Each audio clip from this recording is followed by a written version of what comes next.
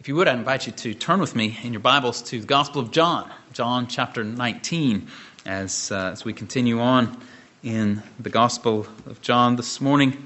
Last week, we saw Jesus brought to Pilate, and the opening verses of chapter 19 continue to unfold the drama that plays out there as Jesus is before Pilate. I'll begin reading in John chapter 19, verse 1. John writes under the inspiration of the Spirit, and he says, Pilate then took Jesus and scourged him. And the soldiers twisted together a crown of thorns and put it on his head and put a purple robe on him. And they began to come up to him and say, Hail, King of the Jews, and to give him slaps in the face. Pilate came out again and said to them, Behold, I am bringing him out to you, so that you may know that I find no guilt in him. Jesus then came out, wearing the crown of thorns and the purple robe. Pilate said to them, Behold the man! So when the chief priests and the officers saw him, they cried out, saying, Crucify! Crucify! Pilate said to them, Take him yourselves and crucify him, for I find no guilt in him. The Jews answered him, We have a law, and by that law he ought to die, because he made himself out to be the Son of God. Therefore, when Pilate heard this statement, he was even more afraid. And he entered into the praetorium again and said to Jesus, Where are you from? But Jesus gave him no answer. So Pilate said to him, You do not speak to me? Do you not know that I have authority to release you, and I have authority to crucify you? Jesus answered, You would have no authority over me, unless it had been given to you from above. For this reason, he who delivered me to you has the greater sin. As a result of this, Pilate made efforts to release him, but the Jews cried out, saying, If you release this man, you are no friend of Caesar. Everyone who makes himself out to be a king opposes Caesar. Therefore, when Pilate heard these words, he brought Jesus out and sat down on the judgment seat at a place called the Pavement, but in Hebrew, Gabbatha. Now, it was the day of preparation for the Passover. It was about the 6th hour. And he said to the Jews, Behold your king! So they cried out, Away with him! Away with him! Crucify him! Pilate said to them, Shall I crucify your king? Chief priests answered, We have no king but Caesar. So he then handed him over to them to be crucified. Now, we saw last week how the Jewish leaders had brought Jesus to Pilate, the Roman governor of Judea, and how they attempted to paint Jesus as a threat to Rome because he claimed to be the Messiah, the Christ, and therefore, by implication, a king. We saw how Pilate wasn't taking the bait set before him. He didn't see Jesus as a threat. We saw that he tried to release Jesus by playing to the crowd and invoking that tradition that a prisoner be released to them at the time of the Passover. But that plan had failed because the Jewish chief priest had stirred up the crowds to ask for Barabbas, who is a robber, or as Luke calls him, Luke 23, a murderer and one who had taken part in an insurrection. They cried out for Barabbas to be released to them instead. And so what we see here then in chapter 19 is Pilate's attempt at taking a different tack on this issue. He couldn't get Jesus released the first way he set about it, and so he tries again. In our terms, we could say he wanted to rough Jesus up a little bit and hope that that would satisfy the Jews as sufficient punishment. So that's what he does. He takes a man whom he still believes to be innocent and has him roughed up by the Roman soldiers. Luke records his words in Luke 23, 14 through 16. He said, I have found no guilt in this man regarding the charges which you make against him. No, nor has Herod, for he sent him back to us. And behold, nothing deserving death has been done by him. Therefore, I will punish him and release him. I can't speak for you, but that sounds like pretty good governance to me. Right? Pretty fair and reasonable man. Let's just punish an innocent man to gratify the mob. We'll stop short of killing him and release him when it's all done. It's all good. This is fine. Of course not. This is not fine. This is unjust. This is cruel, and it shows the weakness of Pilate. A good governing official will do what is right, regardless of the consequences, regardless of what the crowd demands.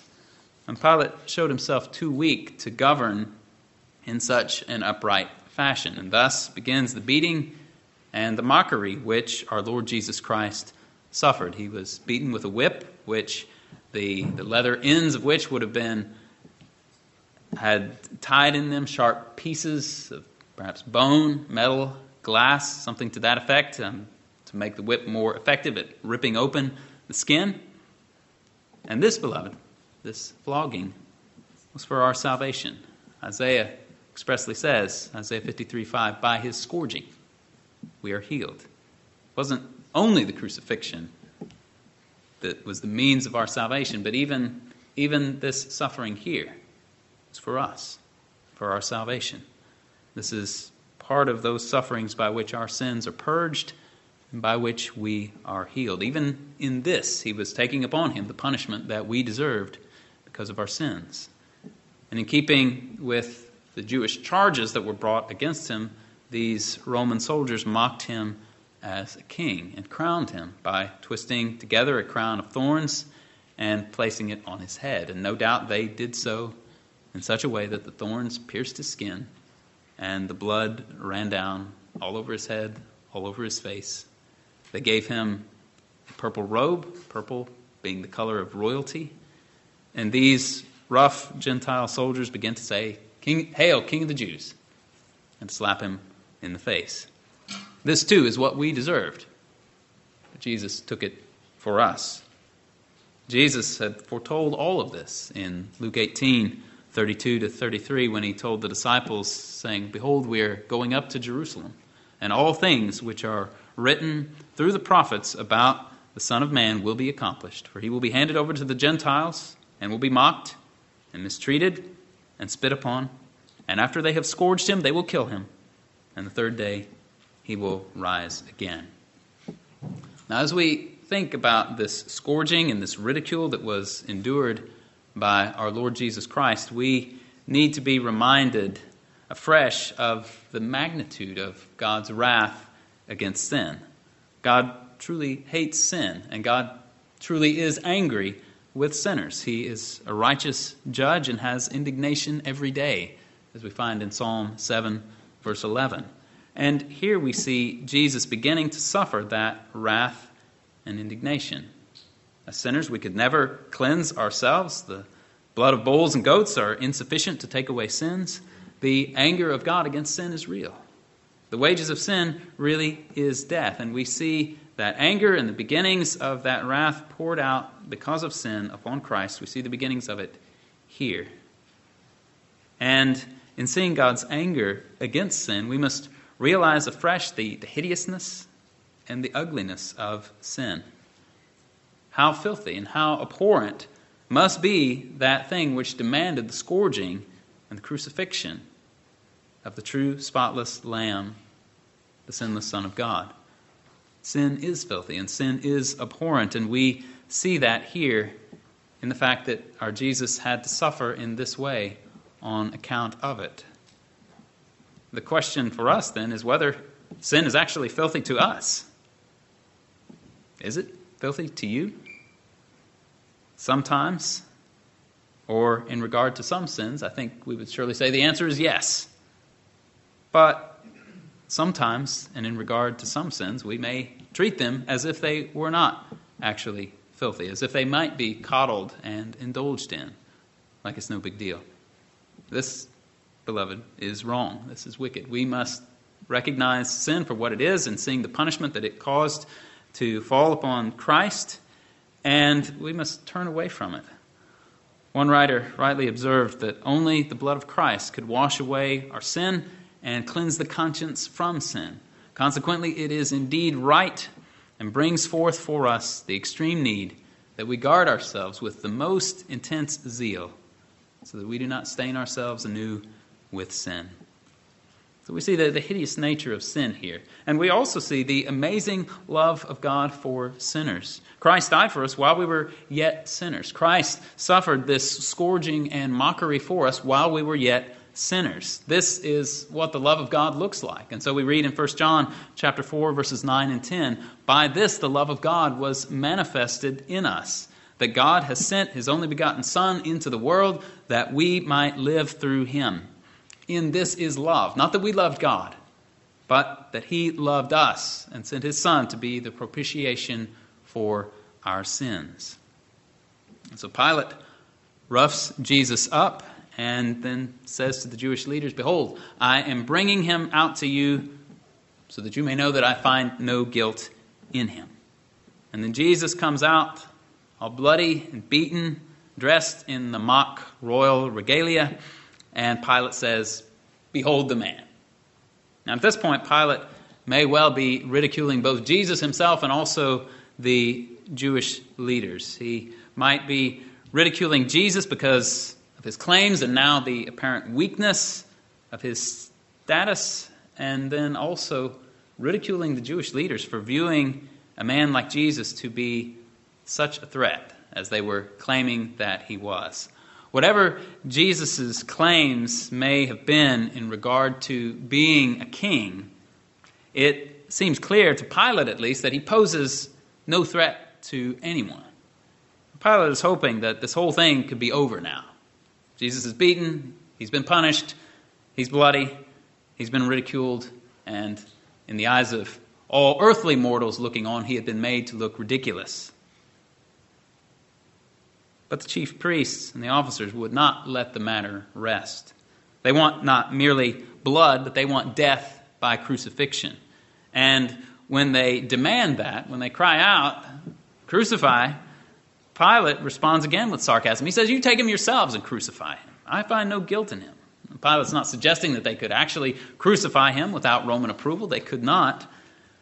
But then in verse 7, the Jews tell the real reason why they wanted Jesus to be killed. They say, "We have a law, and by that law he ought to die because he made himself out to be the Son of God." Now that law to which they are referring is probably that of Leviticus 24:16, where we are told, "Moreover, the one who blasphemes the name of the Lord shall surely be put to death.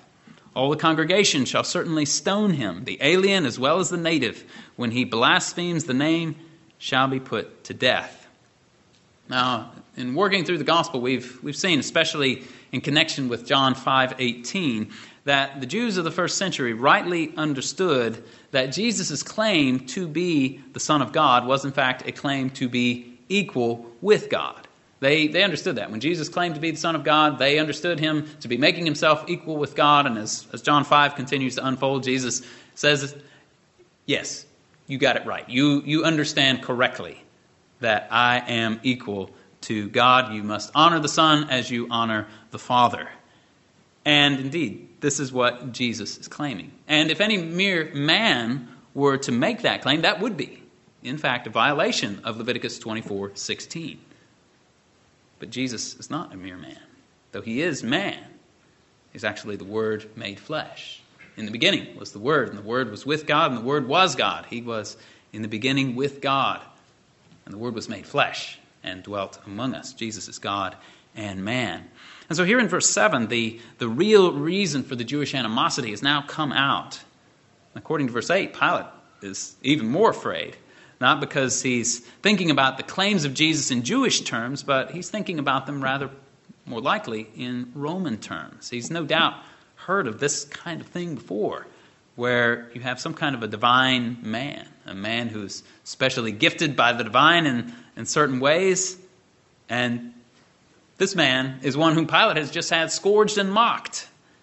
This might not be such a good thing if he really is the Son of God, if he really is who he claims to be. And so he tries to engage Jesus and ask him where he's from, but Jesus is not interested in talking. We'll come back to verses 10 and 11, Lord willing, later in the sermon. But notice here now the weakness of Pilate, how he's just driven by public opinions and by the threats of the public. Even after talking to Jesus in verses 10 and 11, he still wants to release Jesus. But the Jews are kind of backing him into a corner and continuing to tighten the screws and twist Pilate's arm. They say, "If you release this man, you are no friend of Caesar, for everyone who makes himself out to be a king opposes Caesar. Caesar might well be hearing from these Jewish leaders if Pilate doesn't do what he is being asked to do, and Pilate certainly didn't want any reports of misgovernance reaching the ears of Caesar, who had apparently a reputation of being suspicious when ill reports went out about his subordinates. And so step by step, Pilate slowly turns his back on what he knows to be just and right, and he gives the people of the crowd the very thing that they wanted. Mark 15:15 explicitly says that he wanted to satisfy the crowd. Now this is bad news. Pilate certainly was not a believer, but he understood the situation. He knew that Jesus was an innocent man, and he even, as we've seen, put up some resistance and gave the Jewish leaders some pushback. But at the end of the day, the pressure of the mob was just too much for him, and as such, he gave his sanction to the gravest injustice of all time. So in the end, he comes out there on the pavement on the day of preparation for the Passover, which is to say the day before the Sabbath. The other Gospels make it clear that this day of preparation is the day before the Sabbath. And so when John calls it the preparation for the Passover, he's speaking that this was the day of preparation on that Passover week. And so it is at this time then that Pilate ultimately hands Jesus over to be crucified. Now we can look at Pilate and what he does here, and we could shake our heads, right? Bad stuff. And that's okay. It's all right to recognize bad behavior when you read about it. That's certainly better than reading this story about Pilate's bad behavior and not recognizing. So it's good to recognize what's going on here and to shake your head. But what about you? Or what about me? How are you doing when it comes to standing up to the mob? How are you doing when it comes to standing up to the pressure which the world puts on those who live in the world? The natural pressure which the world puts on us is an attempt to conform us into its image, to think as it thinks, to approve of what it approves, to disapprove of what it disapproves, to behave as it behaves, to celebrate what it celebrates, and so on. Now, I know that we may like to think of ourselves as brave and bold and as those who would willingly stand up for what is right and true, regardless of who or how many people were pushing back against us. But let's be honest about this. Standing alone against the crowd is really hard. It's swimming upstream, it's bicycling into the wind, it's hard. Pilate failed miserably at this. He was not able to stand up against the mob in his day. On the one hand, he wanted to please them, he wanted to get along, and on the other hand, he understood that there were threatening overtures in what they were saying when they said, if you release this man, you are no friend of Caesar. And I think we can understand the pressure that Pilate was feeling. On the one hand, it's nice to get along with people. And so to that end, we often will make what accommodations we can in order to get along.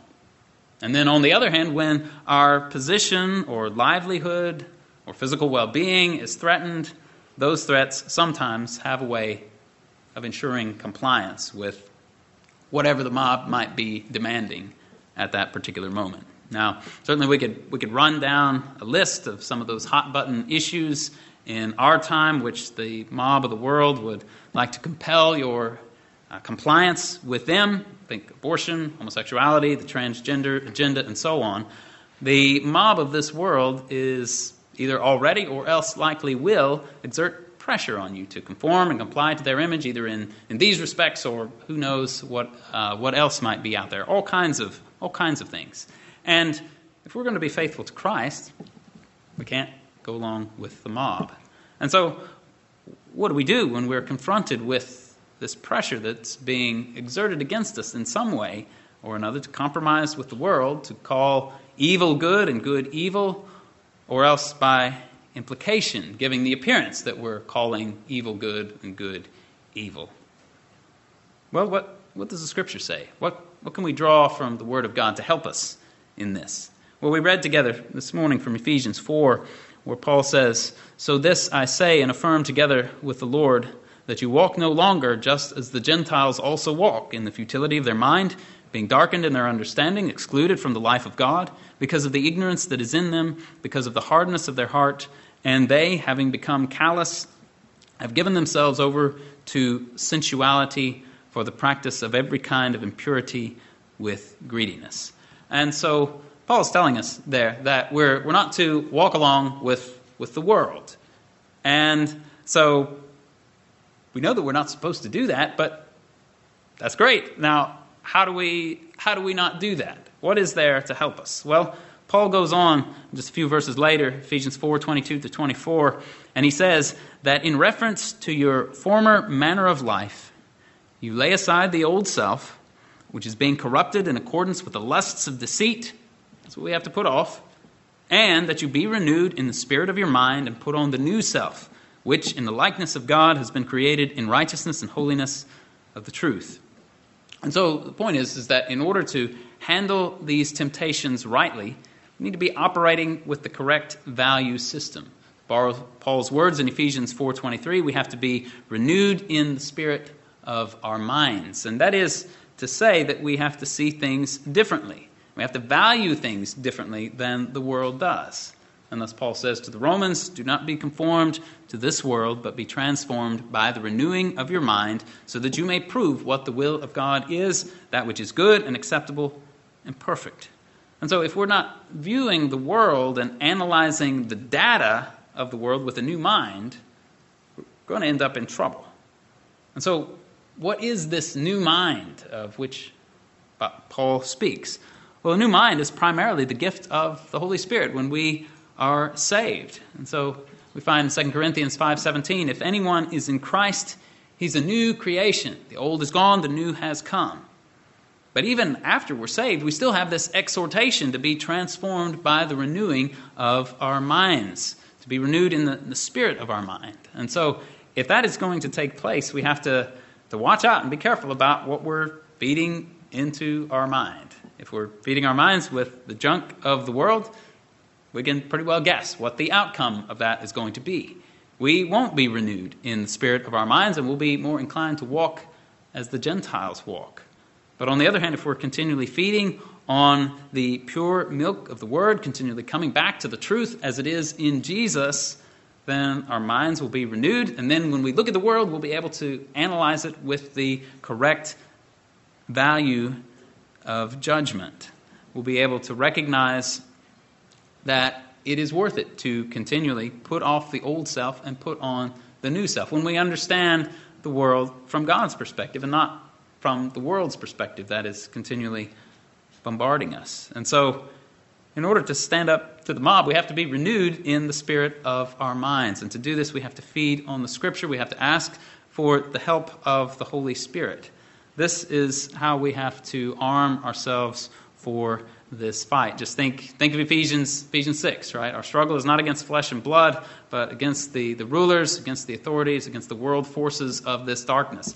And then what does Paul say to do? He says to put on the shield of faith, the helmet of salvation, the sword of the Spirit, which is the Word of God, and so on.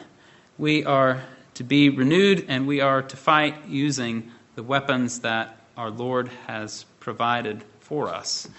And in doing that, we have to recognize that the ways of the world ultimately are worthless. We have to see that there is truth in what Paul says when he calls the ways of the Gentiles the futility of their mind. Futility means it's pointless. It gets nowhere. It accomplishes nothing.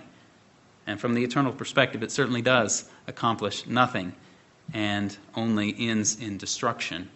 And closely connected with that is we need to be reminded of the thing which strengthened Moses in the face of Pharaoh's anger. Because Moses obviously had a lot of people with him when he went out of Egypt, but these people were despised. They were slaves. Pharaoh was the one who had the power, the army, the chariots, the authority, and so on. And we're told in Hebrews 11:27, by faith he left Egypt, not fearing the wrath of the king. He didn't fear the wrath. This is good. How do we arm ourselves with what Moses had? For he endured as seeing him who is unseen. That was the key for Moses in standing up to Pharaoh. Not fearing the wrath of the king was seeing him who is unseen.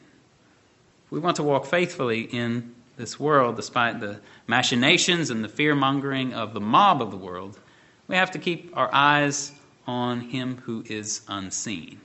And that's not to say that bad things won't happen to us in the world, or even that we will physically survive our resistance to the world. Some Christians have not, right? Some Christians have suffered martyrdom for the cause of Christ. We know not whether some of us may one day do the same. We don't know. Sometimes believers do survive their physical resistance to the world. Sometimes they don't. But one way or the other, we have to keep going by seeing him who is unseen. And we have to remember the words of Jesus to the church in Smyrna, Revelation 2:10. He says, "Do not fear what you are about to suffer. Behold, the devil is about to cast some of you into prison, so that you will be tested and you will have tribulation for 10 days. Be faithful until death, I will give you the crown of life." Be faithful unto death, Jesus promises, and I will give you the crown of life. We do that by seeing him who is unseen, by arming ourselves for the conflict with the weapons that God provides. So we see here in the text that we have to resist the mob. We have to resist the tide of public opinion.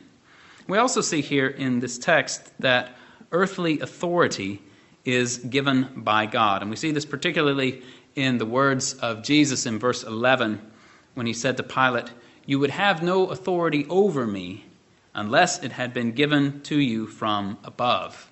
And so the authority that Pilate had over Jesus was a received authority. Now, obviously on the human level, Pilate had received that authority from Rome. But Jesus is not talking about Pilate receiving his authority from the Roman government. Jesus is speaking of the fact that God rules over all and therefore delegates earthly authority to whom he desires. This is the truth that is expressed in Daniel 4:17, where we read that the Most High is the ruler over the realm of mankind and bestows it on whom he wishes. This is what Paul says in Romans 13:1, that there is no authority except from God, and those which exist are established by God. It doesn't mean that earthly authorities are good. It doesn't mean they always do what's right. But it does mean that they are established by God and that they receive their authority from him.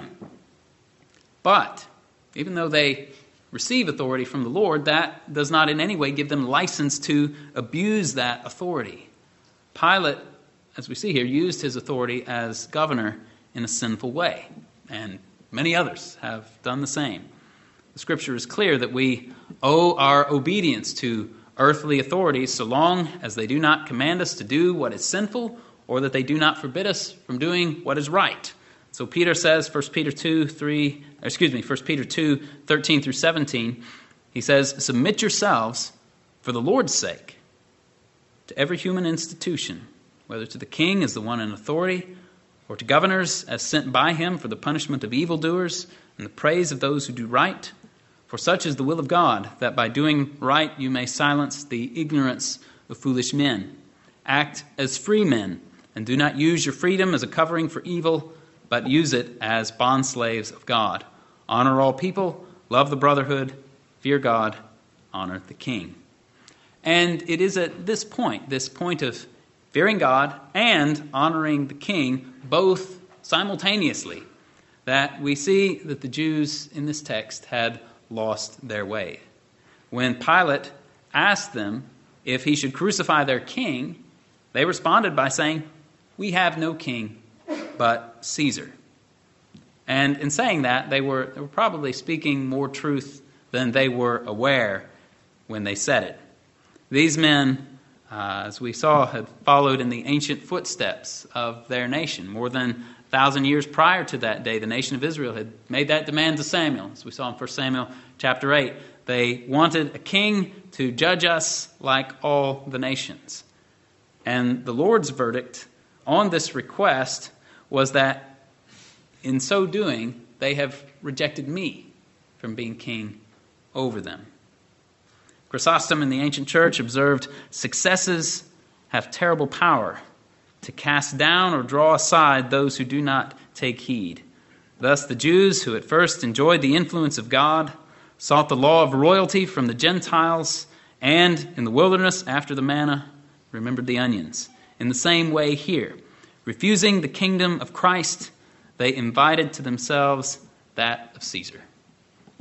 They refused the authority of Christ, and they took upon them instead the authority of an earthly government. And they said this in an exclusive way, right? They said, we have no king except Caesar. Now this is what happens when earthly authority becomes absolute. It is a rejection of the kingship of God. When anyone claims ultimate allegiance to any earthly authority, they are rejecting the kingship of God. And by their actions, it is clear that the Jews were rejecting God as their king. They were rejecting their Messiah that was sent to them by God the Father. And they're making this implicit thing that their actions were doing. They made that explicitly clear. And they said, we have no king but Caesar. And while we are commanded to both fear God and honor the king, the ultimate authority always belongs to God. And so if push comes to shove, we must say with the apostles, Acts 5:29, we must obey God rather than men. Now, for us, we have a great blessing that many times we can do both. We can obey God and honor the king. But when any government gets too big for its britches, it can overstep its legitimate authority and demand the absolute obedience of its subjects. This is true of communism. This was true in the days of National Socialism in Germany. The Nazi judge Roland Freisler expressed this quite clearly during the trial of the Christian Count James Helmut von Moltke in 1945. And he said this, he said, only in one respect does National Socialism resemble Christianity. We demand the whole man. From whom do you take your orders? From the other world or from Adolf Hitler? Where lie your loyalty and your faith? That was a Nazi speaking to a Christian. He says, in this respect, and this respect alone, is Christianity like National Socialism. We demand the entirety of you. But even in those worst case scenarios, when we're confronted, God forbid any of us should be confronted with that, and we might say especially in those worst case scenarios, we can still draw comfort from the words of Jesus here when he says to Pilate, you would have no authority over me unless it had been given to you from above. Indeed, is this not exactly what we see in Revelation 13 as the wicked work of the beast out of the sea and the beast out of the earth are described? And so in Revelation 13:7, this is what we find. It was given to him to make war with the saints and to overcome them. And authority over every tribe and people and tongue and nation was given to him. And we might ask, well, who did the giving? Who gave these terrible beasts authority over the saints to make war with them and to conquer them? Who gave them this authority over every tribe and tongue and people and nation? Well, ultimately, this authority is given by God. And this is why Paul speaks in 2 Thessalonians 2:11 and 12 about sending upon the wicked a deluding influence so that they will believe the lie, that all may be judged who did not believe the truth but took pleasure in wickedness. Even in the worst case scenario, that authority is given to the wicked. Even then, and especially then, it is good for God's people to remember that all authority is given by God, because what that means is that though the world may seem to have gotten out of control and evil is breaking forth in every way imaginable, what this means is it's actually still under control. Evil is still on a leash because Almighty God is hanging on to that leash. This is good news because it means that God is still orchestrating all things according to the counsel of his own will. Ephesians 1:11. It means that even then, he's working all things for the good of his people. Even then, when things are chaotic and seem out of control, God is still going to bring every knee to bow and every tongue to confess that Jesus Christ is Lord, to the glory of God the Father. It means that we can keep going with confidence in the worst of times. It was said by the Protestant reformer Theodore Beza, that it belongs to the church of God to receive blows rather than to inflict them. But she is an anvil that has worn out many hammers. The church takes a beating, the hammers wear out, but the anvil remains. And so we can draw comfort from the words of Christ that no earthly authority has authority over us unless it has been given to them from above. It's all in God's hands. And this brings us then to our third point, which is that all sins are not the same. After testifying to Pilate that his authority over him had been given from above, Jesus follows this up by saying in the latter part of verse 11, "For this reason, he who delivered me to you has the greater sin." Now, it's not immediately clear why Jesus says, "for this reason," and how Jesus connects Pilate's derived authority in the earlier part of the statement, "You would have no authority over me unless it had been given to you above," and how Jesus takes that and connects it with the fact that the one who handed Jesus over to Pilate has the greater sin. It seems that what Jesus means here is that even though Pilate has authority over Jesus and is going to deliver him over to be crucified, nevertheless, despite Pilate's authority, he's not the one who is trying to engineer things to bring Jesus down. He's not the one who had maliciously orchestrated Jesus' arrest and is now pushing for his crucifixion. Caiaphas was doing that and trying to pull the strings, so to speak, and therefore his sin was greater. And also perhaps, as Calvin put it, that they were constraining a divinely appointed government to comply with their lawless desires. In other words, they're trying to back Pilate into a corner, trying to twist his arm, and Pilate complies. That's wrong, but they were the ones who were backing him into a corner. They were the ones who were demanding Jesus' death, and their sin was greater. And we're reminded here that though every sin in and of itself is damnable, all sins are not equal. This is why Jesus can speak here of someone having a greater sin. This is why Jesus can speak in places like Matthew 10, 14 and 15, Matthew 11, 21 through 24, of how the judgment that was coming upon Sodom and Gomorrah would be more bearable for those cities than for the cities which rejected the preaching of Christ and refused to believe in Jesus even after they saw his miracles. Jesus said that the judgment coming upon towns such as Bethsaida and Chorazin and Capernaum would be worse than the judgment that came upon Sodom and Gomorrah. And the reason was because they had a greater accountability than Sodom and Gomorrah. They had seen greater miracles, they had heard the preaching of the Son of God, and they remained yet impenitent. Now, in making this distinction among sins, I've said this before, I'll say it again. I'm not suggesting that we should think of any sin as insignificant or any sin as small or as no big deal. I suggest no such thing. But what I would suggest is that perhaps we ought to think of sins in the category of large, extra large, and double extra large, if you will. We can't minimize any sin, and in order not to minimize any sin, we need to have these distinctions. And I think that we would actually be minimizing some sins if we treated all sins as equally heinous. And if you put some thought into this, I think you can easily see what I mean. And this distinction among sins is historically Christian and even historically Protestant. I think Article 27 of the Irish Articles, 1615, stated it quite well when they said, "All sins are not equal, but some are far more heinous than others. Yet the very least is of its own nature mortal, and without God's mercy makes the offender liable unto everlasting damnation." Similarly, the Westminster Shorter Catechism, question 83, asked, "Are all transgressions of the law equally heinous?" The answer is given, some sins in themselves and by reason of several aggravations are more heinous in the sight of God than others. And I think the Word of God recognizes this, as we've seen, Matthew 10, Matthew 11, John 19. I think if you look in the Old Testament law, you see this as well. And I think that the times in which we live might call for a bit of explanation on this point, because we live in an age that, on the one hand, is egalitarian. The tendency is to level the playing field. If it's a sin, then it's a sin. Don't try making distinctions. Well, let's think about that for a minute. If you have an attitude of greed in your heart for a moment, is that actually as bad as going out and stealing a car?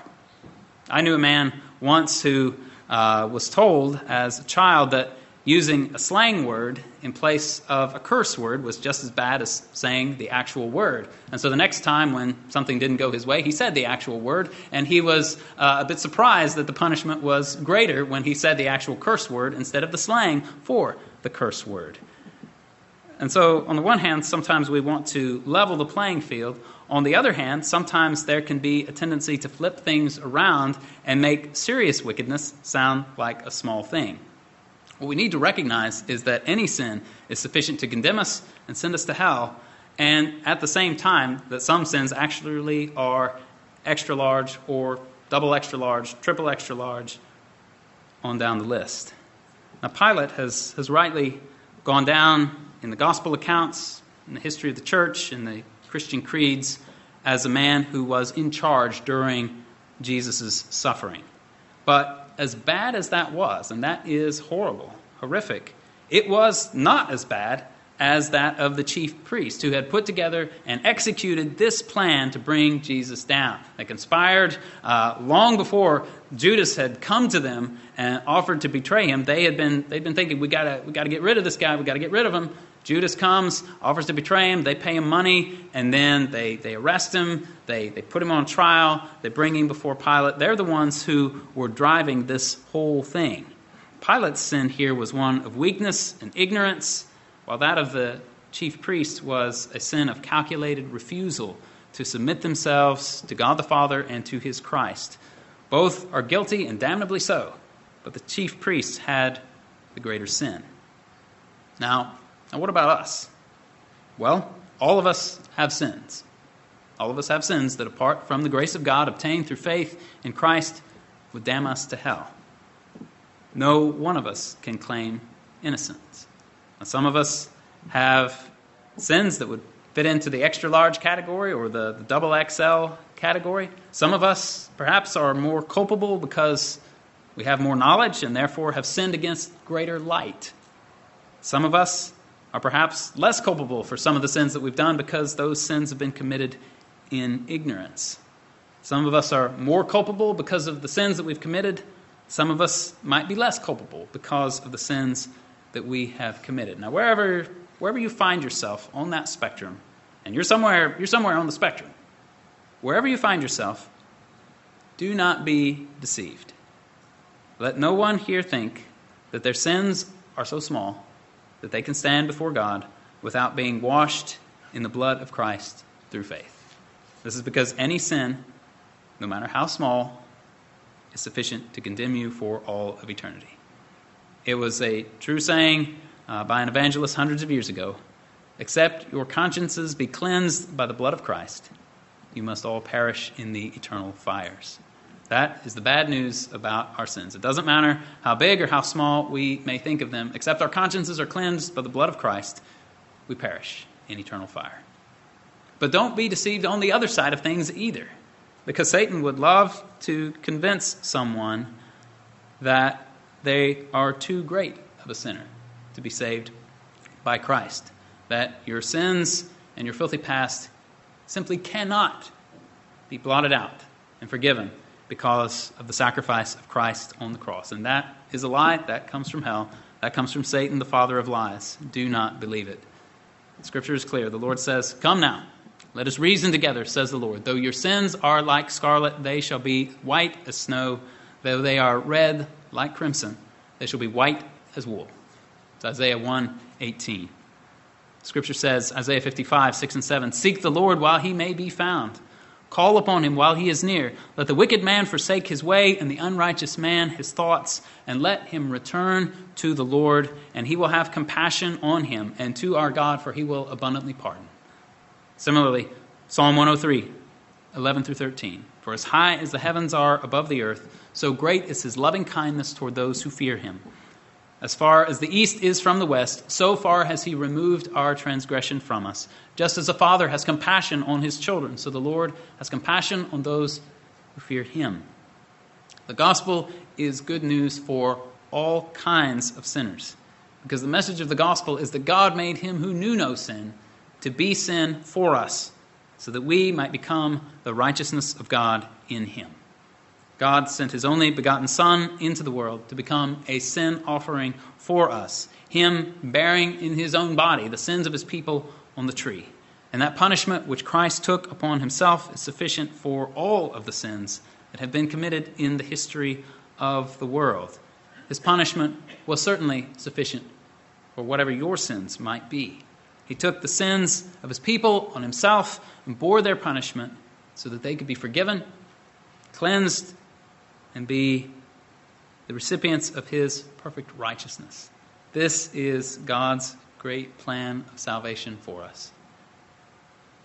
Let no one think his sins are too small, but that he needs to go to Christ. And let no one think that his sins are too great, but that Christ will receive him. Christ will receive you. Let's praise God. Let's pray.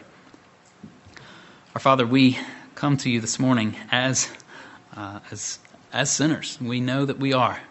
And Lord, we praise you for sending Christ to the cross for us because of our sins, so that we might be saved, cleansed, reconciled to you. We pray that you would strengthen us, that you would continually draw us to you, that we might receive strength, that we might always submit to you, that we might always follow you, even when the tide of public opinion is against us. We pray, Lord, that you would strengthen us.